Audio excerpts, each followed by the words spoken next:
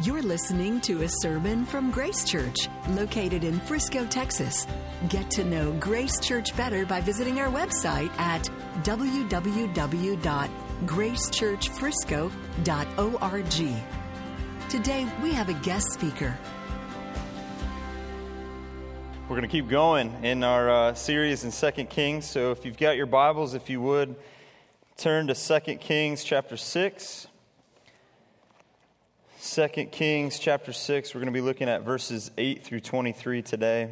This is God's holy word, starting in verse 8. So once, when the king of Syria was warring against Israel, he took counsel with his servants, saying, "At such and such a place shall be my camp." But the man of God sent word to the king of Israel, "Beware that you do not pass this place, for the Syrians are going down there." And the king of Israel sent to the place about which the man of God told him. Thus he used to warn him, so that he saved himself there more than once or twice. And the mind of the king of Syria was greatly troubled because of this thing. And he called his servants and said to them, "Will you not show me who of us is for the king of Israel?" And one of his servants said, "None, my lord, O king, but Elisha, the prophet who is in Israel, tells the king of Israel the words that you speak in your bedroom." And he said, "Go and see where he is, that I may send and seize him." It was told him, "Behold, he is in Dothan." So he sent their horses and chariots and a great army, and they came by night and surrounded the city. When the servant of the man of God rose early in the morning and went out, behold, an army with horses and chariots was all around the city. And the servant said, "Alas, my master, what shall we do?" He said, "Do not be afraid, for those who are with us are more than those who are with them." Then Elisha prayed and said, "O Lord, please open his eyes that he may see." So the Lord opened the eyes of the young man, and he saw, and behold, the mountain was full of horses and chariots of fire all around Elisha. And when the Syrians came down against him, Elisha prayed to the Lord and said, "Please strike this people with blindness." So he struck them with blindness in accordance with the prayer of Elisha. And Elisha said to them, "This is not the way, and this is not the city. Follow me, and I will bring you to the man whom you seek." And he led them to Samaria. As soon as they entered Samaria, Elisha said, "O Lord, open the eyes of these men that they may see." So the Lord opened their eyes, and they saw, and behold, they were in the midst of Samaria. As soon as the king of Israel saw them, he said to Elisha, "My father, shall I strike them down? Shall I strike them down?" He answered, "You shall not strike them down. Would you strike down those whom you've taken captive with your sword and with your bow? Set bread and water before them, that they may eat and drink and go to their master." So he prepared for them a great feast, and when they had eaten and drunk, he sent them away, and they went to their master. And the Syrians did not come again on raids into the land of Israel. Let's pray. Our Father, we thank you. Thank you this morning for your word. Thank you for this opportunity that we have to hear your word. God, we pray that you would open our hearts to see and to receive what you want us to see and to hear this morning, that you would change us and shape us and mold us by what we hear for your glory, we pray. In Jesus' name, amen. Well, like I said before, we do want to remember where we are. So we're in 1st and 2nd Kings, and we want to remember what's the purpose of 1st and 2nd Kings. Well, 1st and 2nd Samuel show us, God shows us how the kingdom came to be, how under King David, the kingdom of Israel came to be. And in 1st and 2nd Kings, we see how the kingdom came to be divided and ultimately how the kingdom was lost. We have 20 kings in Israel, and out of 20, 0 do what was right in the eyes of the Lord. In the 20 kings in Judah, 8 out of 20 do what was right in the eyes of the Lord. And so that's 20% of the kings that are doing what's right in the eyes of the Lord. So if holiness is by works, at this point, that's miserable, right? They're failing miserably. And here in the middle of 1st and 2nd Kings, we have Elisha and we have Elijah and Elisha. And contrary to our thoughts and our preconceptions that God is short-tempered, especially in the Old Testament, he's not just looking for someone to make a mistake so he can wipe them out. What we see here is that he's a faithful, compassionate God, slow to anger, and abounding in steadfast love. And one example is right here in 2 Kings chapter 6, verses 8 through 23. So look, we've got Elisha. What's happening in the story? Well, Elisha is he's giving basically intel to the king of Israel, and he's saying, okay, hey, this king of Syria is going to try to capture you. He's trying to set a trap for you, and so watch out that you don't go to this town or don't go this route. And so this happens, and it's funny, it says in 2 Kings, it happens more than twice. So not once, not twice, but many times. And so you can picture that the king of Syria is getting upset, and it says it right here. He thinks, okay, once or twice, maybe I got the wrong route. Maybe I thought the king of Israel was going this way, but I had the wrong trade route. Or maybe I had bad intel.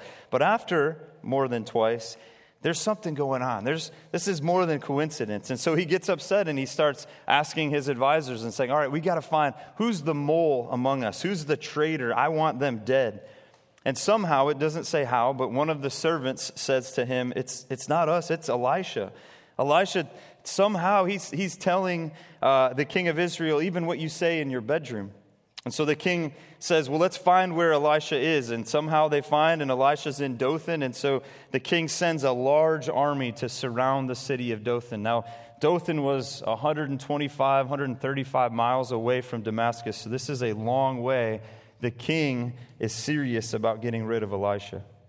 Now, Dothan was on a plateau. And so in the morning, now, first of all, this servant, it says the servant, let's remember this isn't Gehazi, because Gehazi, as we heard a couple chapters ago or back in chapter 5, has leprosy. And so there's a new servant of Elisha. He's a young man. And he gets up early in the morning. He's probably doing his Bible reading. He's got his coffee and his baklava. And he goes out there and he looks out the window and he spits out his coffee, chokes on his baklava, and runs to Elisha and says, We're doomed. We're surrounded. There's an army everywhere. And look at Elijah's response. The servant says, what do we do? Elisha says, what do we do? We should trust the Lord. We should not fear. We should remember Deuteronomy chapter 20, verses 3 and 4, which says, and as you draw near to the battle, the priest shall come forward and speak to the people and shall say to them, Hear, O Israel, today you are drawing near for battle against your enemies. Let not your heart faint. Do not fear or panic or be in dread of them, for the Lord your God is He who goes with you to fight for you against your enemies, to give you the victory. And then Elisha prays that the servant's eyes would be open, and God answers that prayer and opens the servant's eyes, and he sees all around the horses and chariots of fire of the Lord. And then what do we expect to see next? Well, probably what we expected to see a long time ago to the people of Israel. If God is who people often accuse him of, especially in the Old Testament, we expect to see Elisha pray and the armies of Syria just get wiped out. Or at least they'd be driven into confusion and start attacking each other until they killed one another. But look what happens in verse 18. And when the Syrians came down against them, Elisha prayed to the Lord and said, Please strike this people with blindness.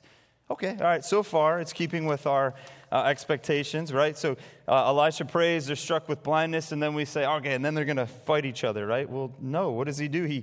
He leads them to Samaria. And Samaria is the capital city of Israel. This is where the king of Israel would have been with a large army. And Elisha delivers the Syrians right to the king's doorstep.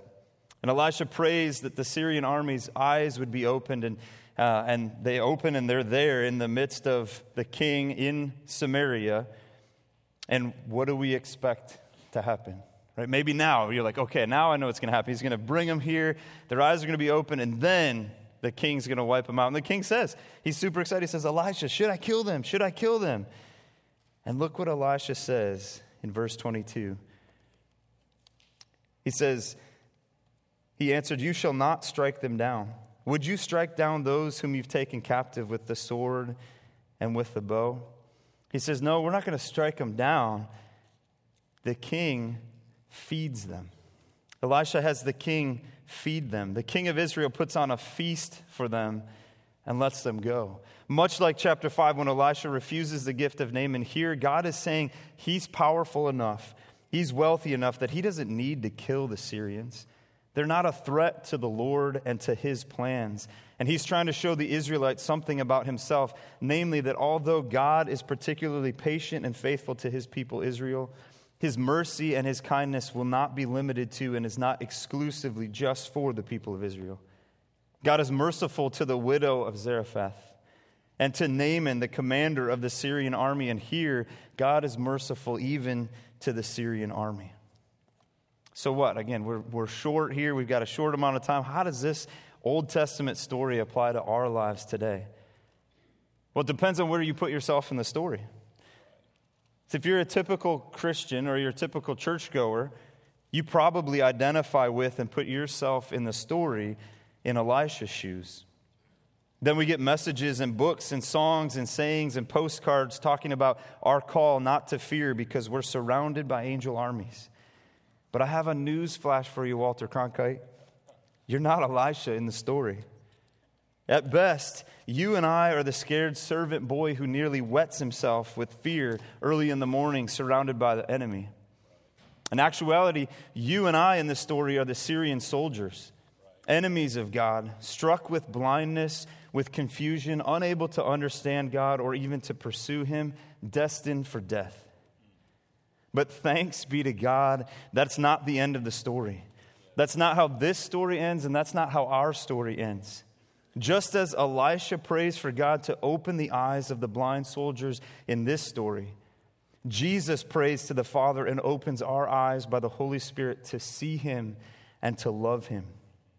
Just as Elisha didn't wipe out his enemies and make use of the chariots of fire available to him, Jesus, fully God and fully man, refused to make use of his power in striking the guards dead or even blind when he willingly allowed himself to be arrested. Just as Elisha commanded the king of Israel not to kill the Syrian soldiers but to feed them, Jesus, through his death on the cross and his powerful resurrection 3 days later, commands death not to touch his people ultimately. And Jesus delivers us not to death, but to dinner. Not to be killed, but to be cooked for. Not to final destruction, but to a feast.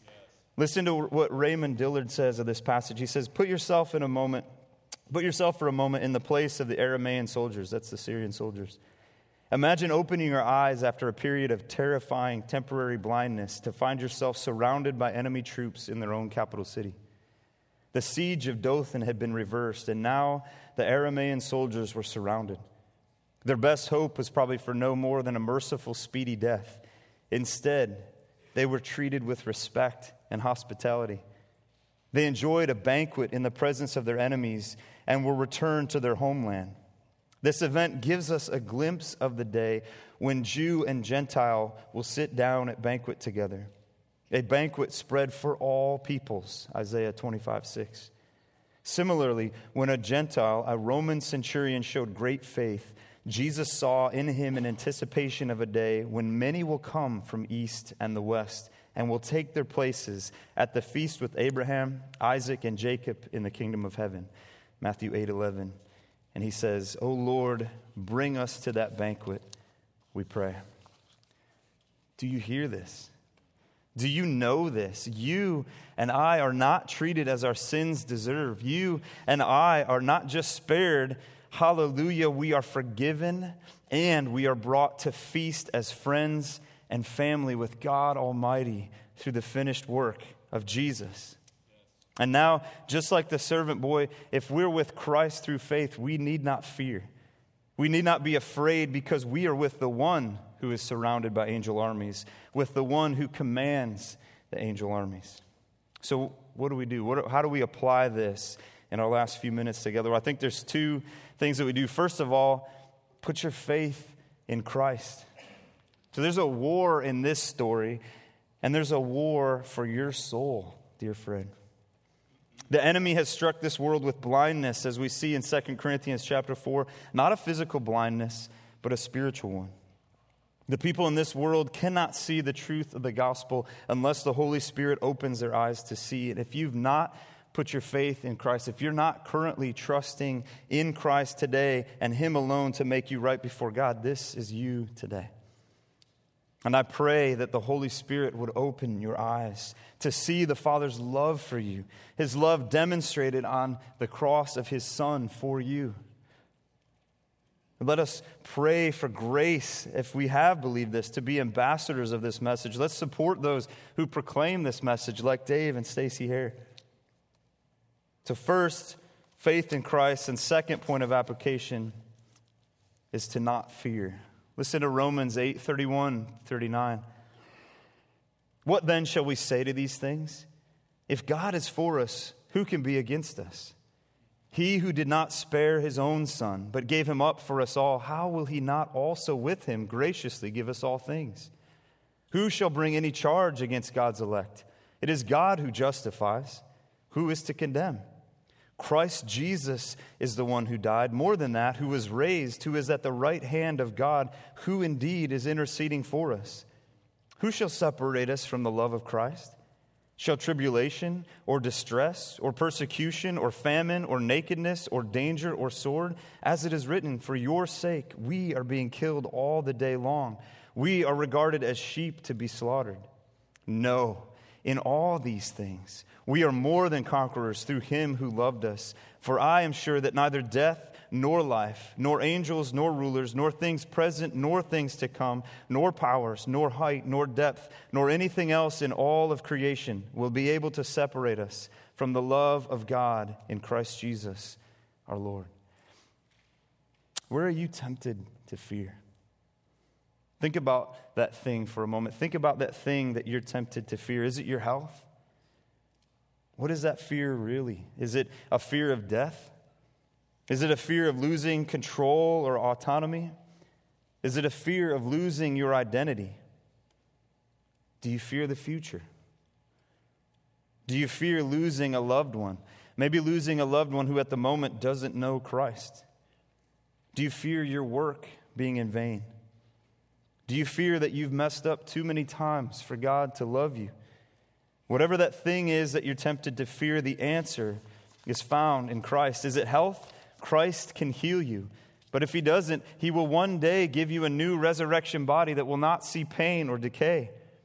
Is it a fear of the future? Christ holds the future in his hands. He is the Alpha and the Omega, the beginning and the end. Do you fear losing a loved one? His sheep know his voice. Christ can save even the one who seems the farthest from him. Run to Christ in your fear and ask him to save that loved one and to help you trust him. Do you fear your work being useless? Trust that God will accomplish all his will. His word will not return void. He works all things according to the counsel of his will, to the praise of his glory. Do you fear that you've messed up too many times, that you are too far out of the reach of God for him to love you? The Israelites weren't too far from God's mercy. Even the Syrians were not too far. Do you think you are? Jesus says all that the Father has given him, he will not lose. And if you are trusting in Christ today, he will not lose you. We're not Elisha in the story. Christ is. Let us cling to Christ through faith, and let us hold fast to the one who holds fast to us. Let's pray. Thank you for listening to this sermon from Grace Church. To receive future messages, subscribe to the podcast on iTunes or listen online by visiting our website at gracechurchfrisco.org.